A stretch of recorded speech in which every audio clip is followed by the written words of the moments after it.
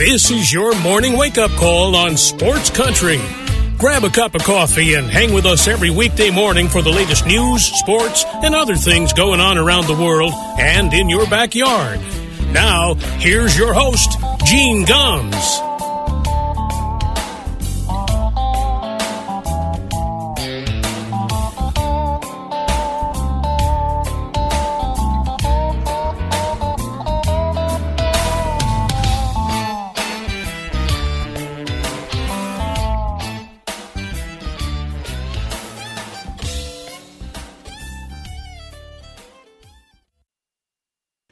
Well, good morning, everybody.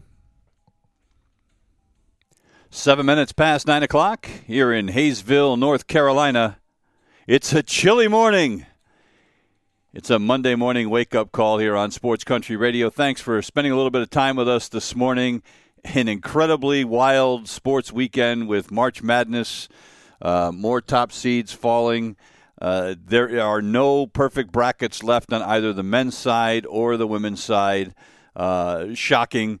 Mine is an absolute mess. I lost one of my finals in the men's tournament as Baylor went down yesterday. And I still have 3 of my final 4 left, but things are not looking good to get there. As far as the women's bracket goes, another one falls yesterday as number 1 Stanford gets bounced out of the tournament as well. We'll get to all that in a second. I want to take a moment just at the top of the broadcast to congratulate some old friends. Cromwell High School in Connecticut, a team that I followed while I was there. I used to broadcast a bunch of their games. And the Cromwell men's basketball team wins a state championship on Sunday, beating Ellington, final 53-46. John Pannone, the head coach there, former player at Villanova. Great coach. It's the first title for Cromwell since 2018. They have won several state championships through the years. They're known as the home of champions, Cromwell High School. They've got all kinds of men's and women's basketball and baseball and football state championships. It's incredible. Victor Payne led the way, the junior. Cromwell went 25-2 this year. He had 23 points. Jake Salafia, whose grandfather the gym is named after there, had 11 points in the game. But congratulations to Cromwell High School. I just wanted to recognize what they did. So in addition to March Madness, it was just a crazy sports weekend. We had hockey, we had basketball, we had auto racing, we had everything. And of course, I spent a lot of time watching baseball, as I usually do. The World Baseball Classic. I'm telling you what, to watch. And I guess we can debate whether the games are meaningful or not, but to watch games in March with the excitement that we had this weekend is fantastic. That crowd this weekend was, the 2 games that Team USA played was unreal. To watch what they did when they beat Venezuela, the home run by Trey Turner, that place was ready to explode. That atmosphere there, you could argue, was more electric than World Series games. And it's just amazing. And then last night, Team USA just crushed Cuba, 14-2. And I'll tell you what, you got to give a lot of credit in that game last night to Adam Wainwright, the aging veteran who got the start for Team USA, loaded the bases with nobody out, and managed to get out of it with just 1 run and give Team USA, and because that could have been a crooked number very easily, probably should have been. So give Wainwright a lot of credit for getting out of that, and then gutted out 4 innings, and then Miles Michaelis came in, pitched 4 great innings, and Team USA wins this one easily. Turner homers again, Paul Goldschmidt homers, Cedric Mullins hit 1 deep. Great. And now tonight it'll be Mexico and Japan to find out who will play Team USA. I fully expect that to be Japan, and we'll set up a Battle of the Titans on Tuesday night down in Miami. As you probably saw, Jose Altuve got hit on the thumb on a ball thrown by Daniel Bard and has a broken right thumb. He needs surgery. He will be out 8 to 10 weeks, which obviously is a huge blow to the Houston Astros to start the season. But, and of course, immediately there were calls about, we've got to stop this. That's two big injuries now with Edwin Diaz and now with Altuve, and, of course, Freddie Freeman, who strained a hamstring, had to leave the game, and at the end of the day, injuries are going to happen. How many guys get injured in spring training games? I mean, we talked about this last week, and I don't want to beat a dead horse. But when I go on Twitter, and look, people that I respect, one of my really good friends in the media, Mike DeMoro of the New London Day, was like, hey, there's better ways to represent their country than playing in a game like this where somebody else is paying your salary. And Mike just doesn't get it. I'm sorry, Mike, you don't get it. You don't get what it means to people. And, it's easy for old, bald, fat bastards like me to sit here and say, what a great thing and what a great way, what a great thing to represent your country. It's another thing to have people, especially from all the Latin countries, saying that this is what we grow up dreaming of doing. There were guys that said that playing in the World Baseball Classic was more important to them than playing in a World Series. So you can't jump to conclusions and these knee-jerk reactions of, we've got to do away with it. It just doesn't make any sense. I saw a great column this weekend. I can't remember who wrote it. I think it was somebody from the Daytona Beach News Journal. He said,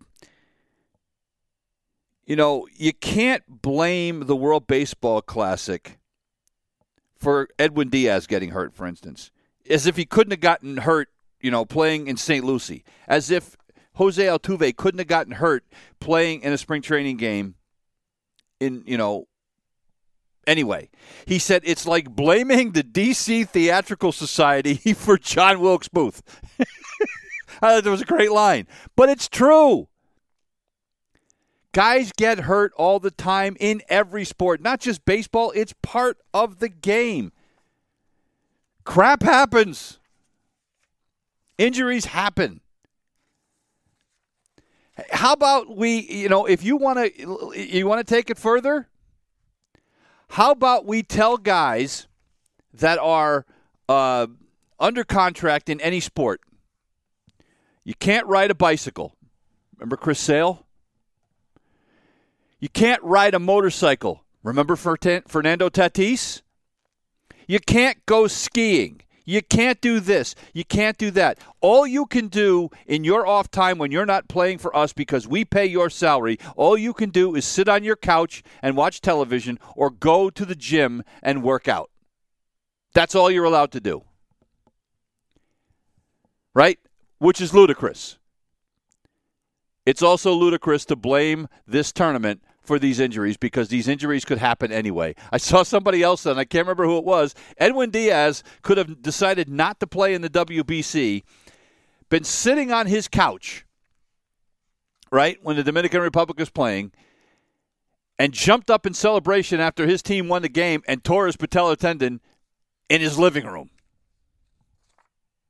Right? Because he didn't even, the thing with Diaz, he didn't even get hurt playing the game. He got hurt jumping up and down celebrating.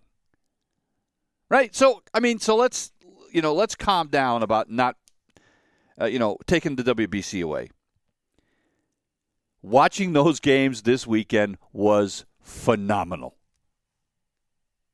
And I don't know that the atmosphere will be as electric tonight with Japan and Mexico. Maybe it may be a pro-Mexico crowd simply because it's easier, I guess, for people of Mexican heritage to get there. It's a lot closer.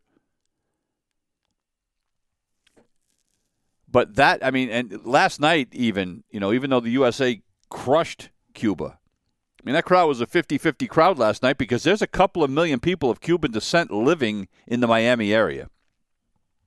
And there were protests during the game, and they talked about this during the broadcast last night, how it's, this is the first time that major leaguers have been able to play for Team Cuba, but they also limited who could play. If you defected during an international tournament or something like that, Team Cuba wouldn't let you play. And there's other people that have come from Cuba that don't want to represent Cuba because of the dictatorship that's still in charge there. And I get that. But boy, it was fun. It really was. When Trey Turner hit that home run, because it looked like the USA was deader than Julius Caesar. Down 7-5 until Trey Turner uncorks that grand slam, and it was a no-doubter. I jumped up off my chair. Luckily, I didn't tear my patellar tendon, but and this is March. And now, we go back to spring training, after Tuesday, and we start the regular season, which is great. But we're not going to see that kind of excitement again until October. I mean, I love baseball as much as the next guy, but having that excitement this early in the season was great. Absolutely great. One other thing I want to get to before we start talking March Madness. I spent, I wouldn't say a lot of time, but I read several articles over the course of the weekend whining, listening to people, rich golfers whine about the fact that the PGA Tour and the Royal and Ancient over in Great Britain has decided that they are going to change the golf ball for certain tournaments, and it will be up to some tournaments whether they'll use that golf ball or not, that will essentially limit how far the ball will fly. It will fly an average of about 30 yards shorter than the balls currently do. And all we heard was people like Justin Thomas and Bryson DeChambeau and all these other people just whining about it. Oh, it's terrible. He said, and Justin Thomas look, and I like Justin Thomas, but he's being a jerk. He said, what are they going to do? Make the length of a mile longer so the fastest mile time doesn't change? Are they going to put the NBA hoop at 13 feet because people can jump higher now? No, here's the thing. We've gotten to a point where golf courses can't keep up. You're going to need a golf course the size of Yosemite because of the way these guys hit the ball. We've had golf courses that have had to buy property, adjoining property, like at Augusta, to lengthen the course so that it can remain relevant. St. Andrews had to move the tee on the 17th hole practically into out-of-bounds territory to add length to it to keep that hole relevant to what it was originally designed for. Some of the changes are obviously because of better training and higher swing speeds. I get all that. But there have been so many changes to the golf clubs and the golf balls. The equipment changes are what is driving, no pun intended, most of the changes in the game of golf. And it's easier to change the ball than it is to change the clubs. You're not going to get guys to go back to using wooden clubs. Can you imagine if Jack Nicklaus and Arnold Palmer had the modern equipment when they were playing? Oh, good Lord. I'll tell you what, if Sam Snead had that kind of equipment, Tiger Woods wouldn't even have been sniffing his all-time wins lead. He wouldn't have been close. Jack Nicklaus would have won probably 10 more majors. And then Justin Thomas says, well, there's no other sports where the amateurs and the professionals play different equipment. Aha, you are wrong. Think about this. Baseball, perfect example. The pros play with wooden bats. The amateurs don't.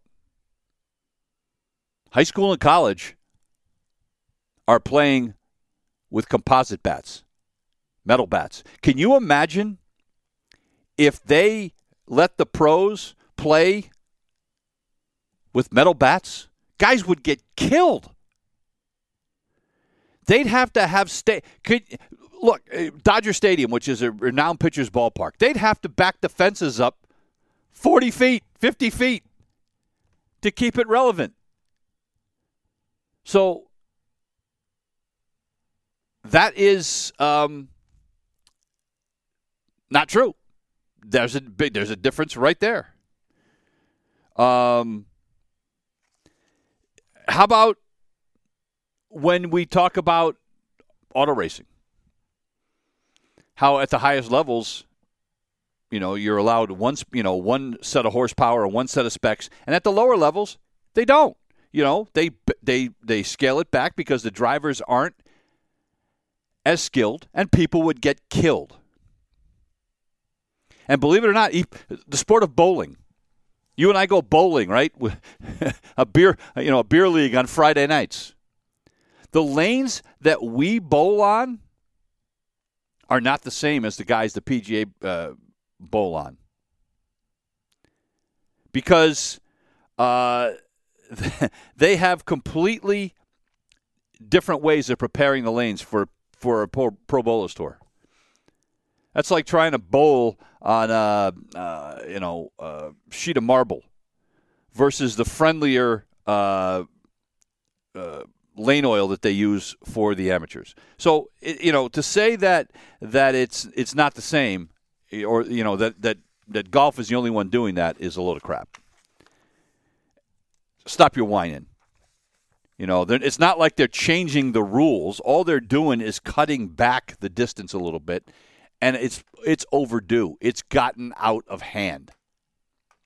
God, I remember when a 300-yard drive was something to behold. Now, if you're not driving at 330, 340, people are like, wait, what's wrong with this guy? So, all right, that's enough of my soapbox. NCAA tournament.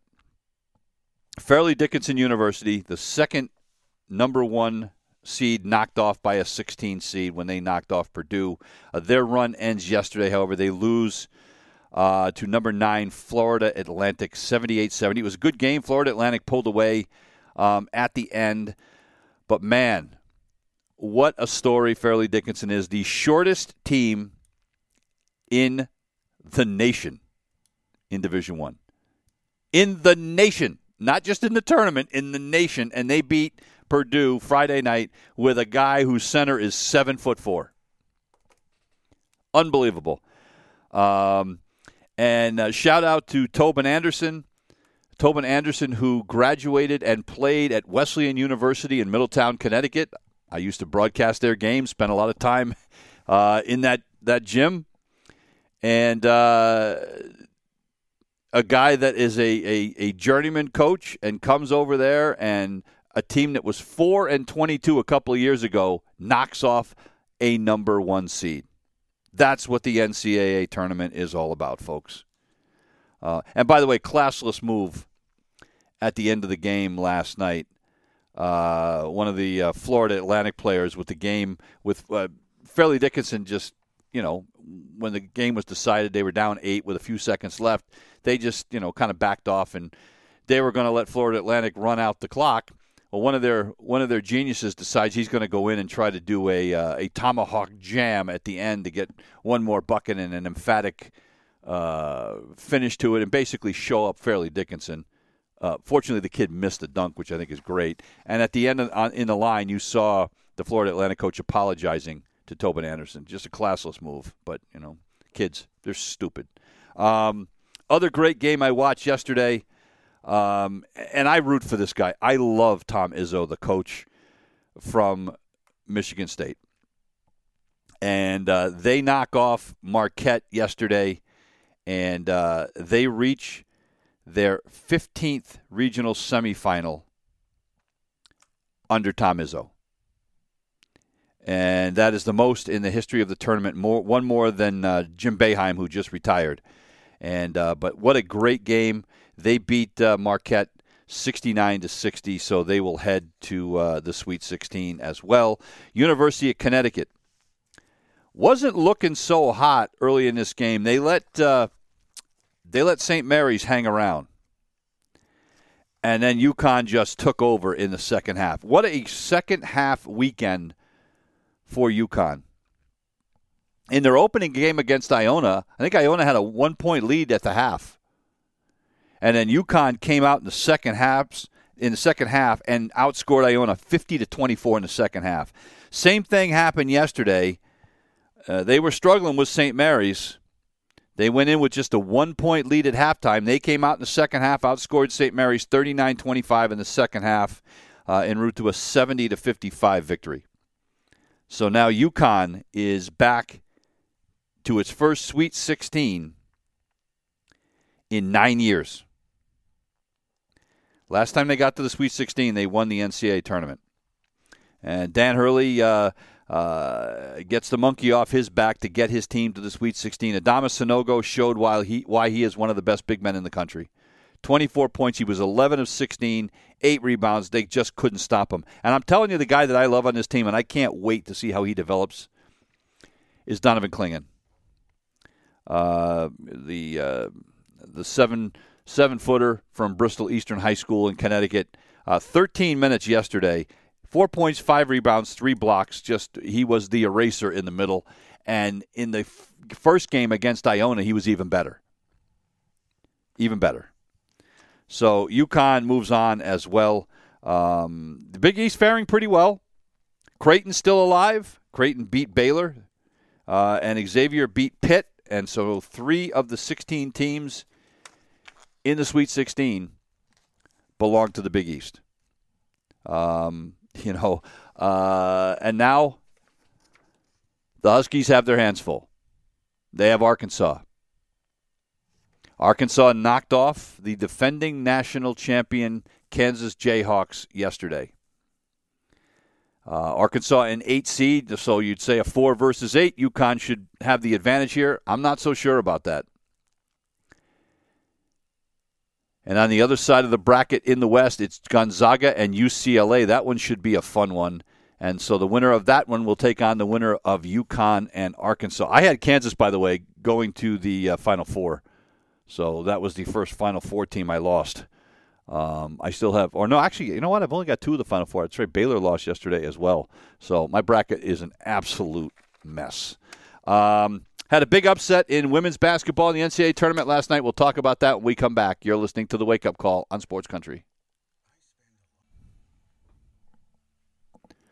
It is 31 minutes past the hour. Welcome back to The Wake Up Call here on a chilly Monday morning. Only 19 degrees. 19 degrees. I need to get outside and do some work, but on the old chicken coop this week, but it's not going to happen until it warms up a little bit. We're supposed to be at 80 degrees by Thursday. Can't happen soon enough. By the way, isn't today, today's the last day of winter, or is today the first day of spring? I can't remember. It's one of those things. But the women's tournament, usually the women's tournament is a lot easier to call because there aren't as many upsets. But with the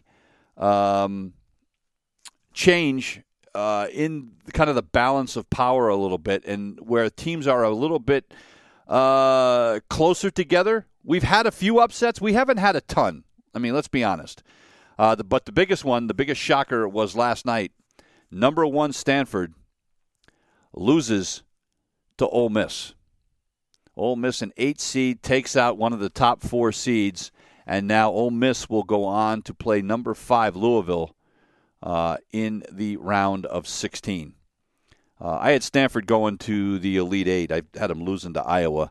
I still think Iowa-South Carolina is going to be a fun game as long as there's no upsets between now and then. Other than that, pretty much the only other big upsets, Florida Gulf Coast knocked off number 5 Washington State this weekend. So now they will go on to play number 4 Villanova, and then Toledo, a 12 seed, knocked off Iowa State, and then the only other upset really was it wasn't even much of an upset really. It's an 8-9 game. South Dakota State knocked off USC. University of Connecticut ran through its first game against Vermont like a hot knife through butter, which is what everybody expected. look, this isn't to denigrate, what Vermont did this season. And I saw a comment from a college friend of mine that kind of was getting on the announcers or the studio hosts about, when they were talking at halftime about the game, why weren't they saying anything nice about Vermont? And look, and I'm not, again, this is not to say anything against Vermont, but that was a game where there really wasn't anything to say. That game was over long before halftime. That game was never in doubt. And it wasn't like they were trashing Vermont. They just kind of ignored Vermont, I guess. But at the end of the day, UConn did what UConn was supposed to do. And now the Huskies will go on to take on Baylor. Baylor, who survived a game against Alabama. Baylor was down 18 points in the first quarter to Alabama and came back to win that game. That was a heck of a win. So now UConn will take on Baylor. They played Baylor, if you remember, a couple of years ago when they played, and UConn won that game by a point on a non-call late in the game. What's at stake? UConn trying to make its 29th straight Sweet 16. It's just phenomenal when you think about it. I mean, it's kind of like, this year they lost their first time they lost back-to-back games in like 25 years or something. That just shows how dominant this team has been. It's going to be interesting. Last time UConn played Baylor, they had a different coach.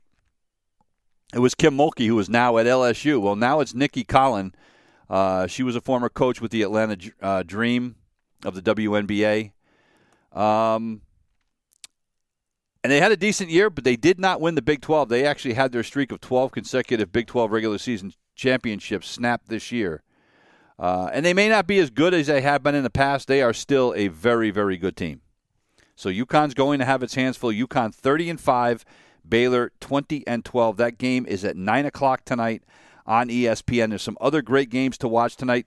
Number 4, Tennessee, looking like they are going to have a favorable path to the Sweet 16, you would think, taking on Toledo.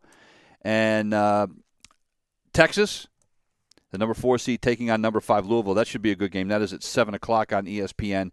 And then the late game tonight, another one I'm going to be interested to see how that one comes out. UCLA, the number 4 seed, is going to take on number 5 Oklahoma. That is a 10 o'clock start. They're killing me with these late starts. Absolutely killing me. But that's where we sit with the NCAA tournament. It has been I haven't been able to watch as much of it. Usually it's like the game started at noon. I don't move from my chair while they're watching it. But it's so many things to do down here. I haven't had time to watch them all as much as I have in the past. Mostly it's been in the evenings because I find myself outside a lot during the day.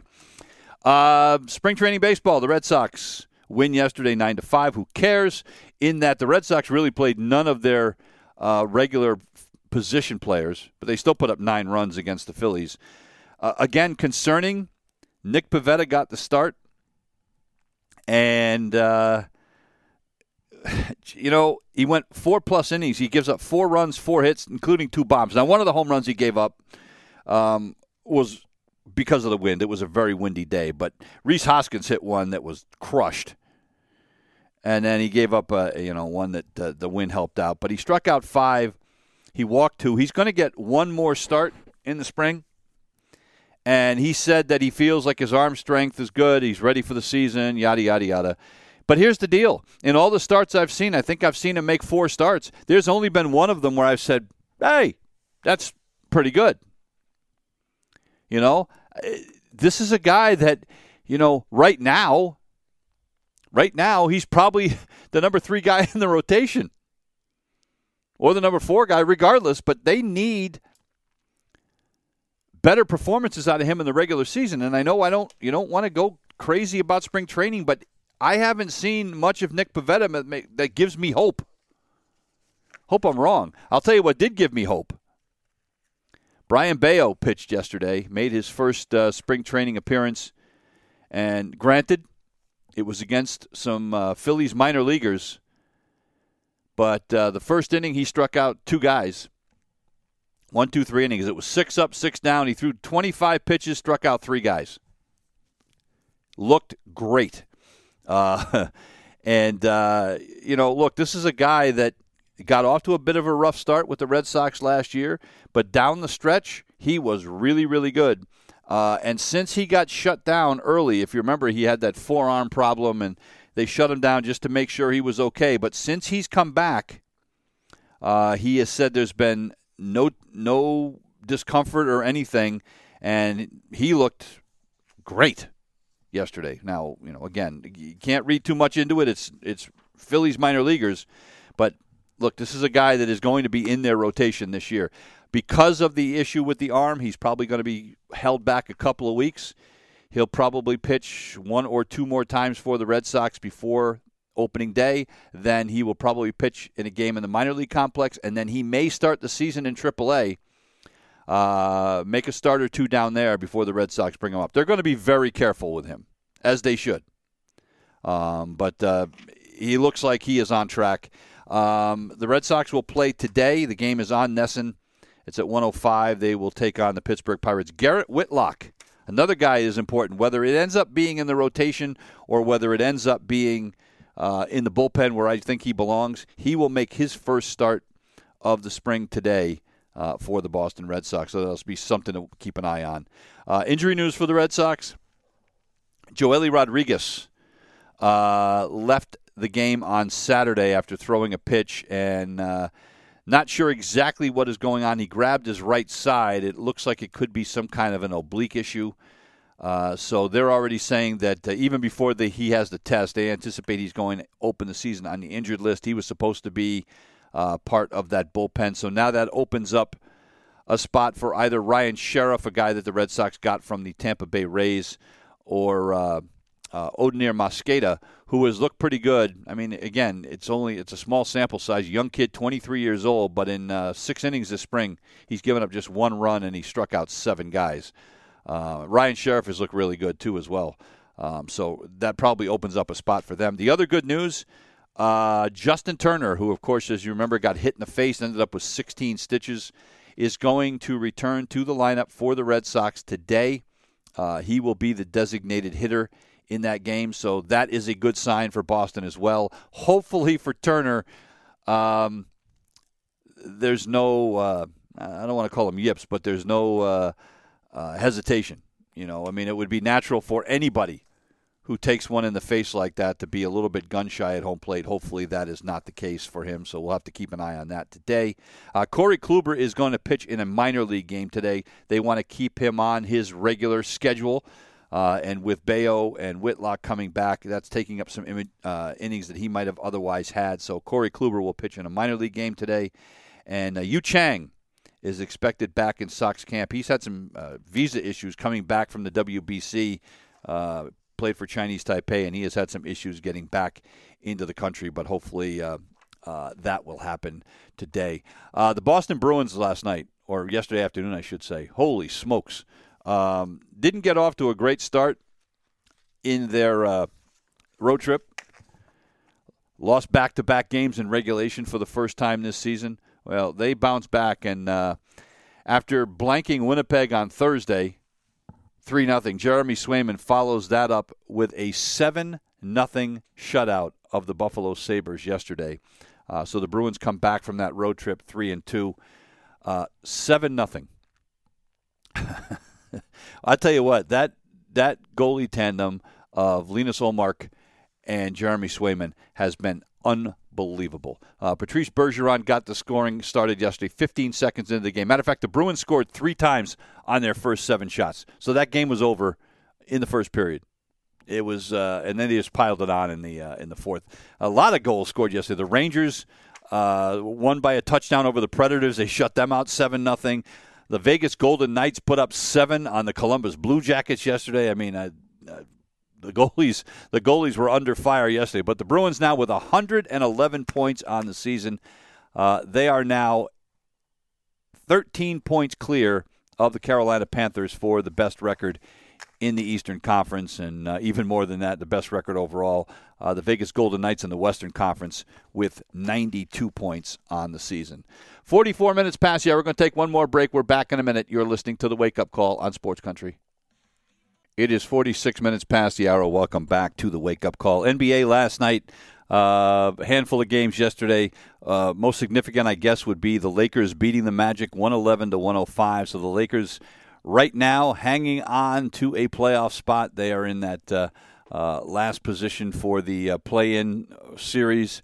They are actually tied with Minnesota and half a game ahead of the Utah Jazz. Of course, the Celtics helped out the Jazz a little bit this weekend. The Celtics had a healthy lead over the Jazz on Saturday, ended up blowing that game.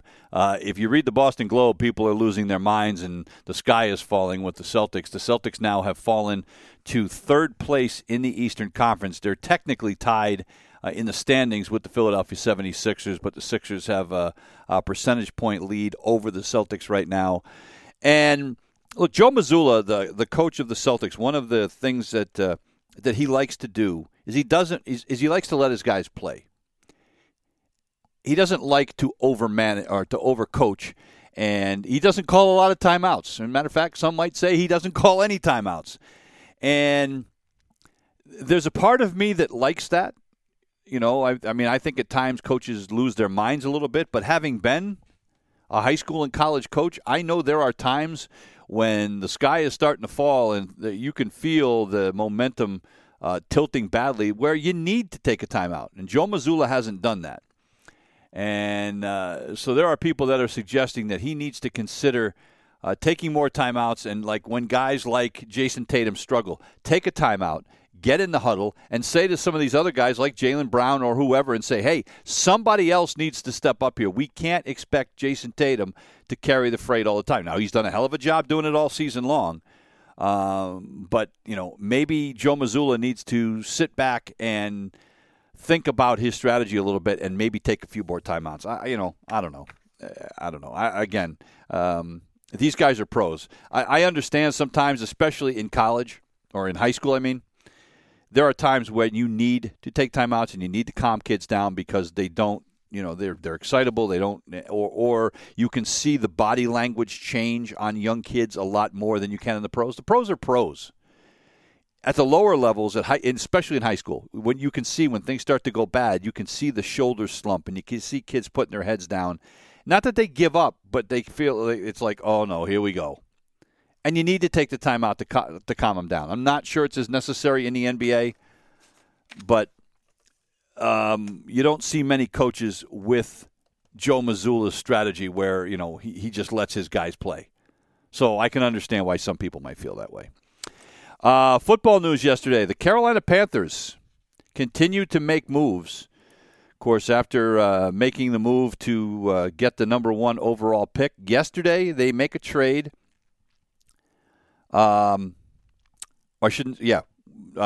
Reached a trade or free agent agreement, excuse me. It's like having a stroke on the air. Adam Thielen, longtime receiver for the Minnesota Vikings, is coming to the Panthers. Now, he caught 70 passes last season, 716 yards and 6 touchdowns. And that isn't so much an indictment on Thielen, and it's far down from the numbers that you expect from him. But it's more about the fact that Minnesota found a new go-to guy in Justin Jefferson. And Thielen kind of became receiver number 2, where for years he had been the guy. Well, he signed a 3-year deal with Carolina. He now immediately becomes the most experienced wide receiver on that team. After, of course, they traded DJ Moore to the Chicago Bears as part of that deal to get the first-round pick. Look, he's been a couple of Pro Bowls, and, this is after they signed Miles Sanders, tight end Hayden Hurst, and they got Andy Dalton to back up whoever quarterback that they draft, and now we'll wait and see. But the Carolina Panthers are not messing around, and it looks like with Frank Reich as their new head coach, they are going all in here and trying to retool that roster. Another big wide receiver trade yesterday. Brandon Cooks is coming to the Dallas Cowboys from the Houston Texans. Houston is going to get a 5th-round pick in 2023 and a 6th-round pick in 2024. Cooks, 57 passes for about 700 yards and 3 touchdowns in 13 games with the Texans last season. It's his third year in Texas. If I'm not mistaken, this is now the fourth team Brandon Cooks has played for in his career, and he's only 29 years old. Of course, he played for the New England Patriots for a while, too. But he joins a receiving corps of CeeDee Lamb and Michael Gallup. Dak Prescott is going to have a lot of weapons to throw to, and considering the way the Cowboys season ended, they're going to need that. But Cooks has 6 1,000-yard seasons in his 8-year career, and which is his 8,600 career yards is 11th amongst active players right now in the NFL. And finally, from yesterday, we're going to get out of here a couple of minutes early. Joey Logano wins the race in Atlanta yesterday, the NASCAR race. Logano, of course, from Middletown, Connecticut, but he calls Atlanta his second home. When he was 9 or 10 years old, his father moved the family down to Atlanta so that Joey would have more opportunities to race. And so that is where he kind of cut his teeth competing in Legends races at Atlanta Motor Speedway. Now, the Speedway has been reworked. It runs more like a super speedway now. Great race yesterday. Logano led 141 of the 260 laps, but he had kind of gone back in the pack after leading most of the first 2 legs of this race. At one point, he was all the way back in like 13th place. Worked his way back up to the front, had to make a pass on the last lap of the race to win this one. So the defending NASCAR champion wins his first race of the season, and then NASCAR will move to Austin, Texas for a road course next week, the Circuit of the Americas, which is coming up next Sunday. That is going to do it for us here this morning. We'll be back tomorrow with another edition of the Wake Up Call, as long as I don't fall off the roof of the chicken coop and break something as I go out to shingle it this afternoon. We leave you with some music from Jenny Gill, the daughter of Vince Gill. This is called Whiskey Words. We'll see you tomorrow. You've been listening to the Wake Up Call on Sports Country.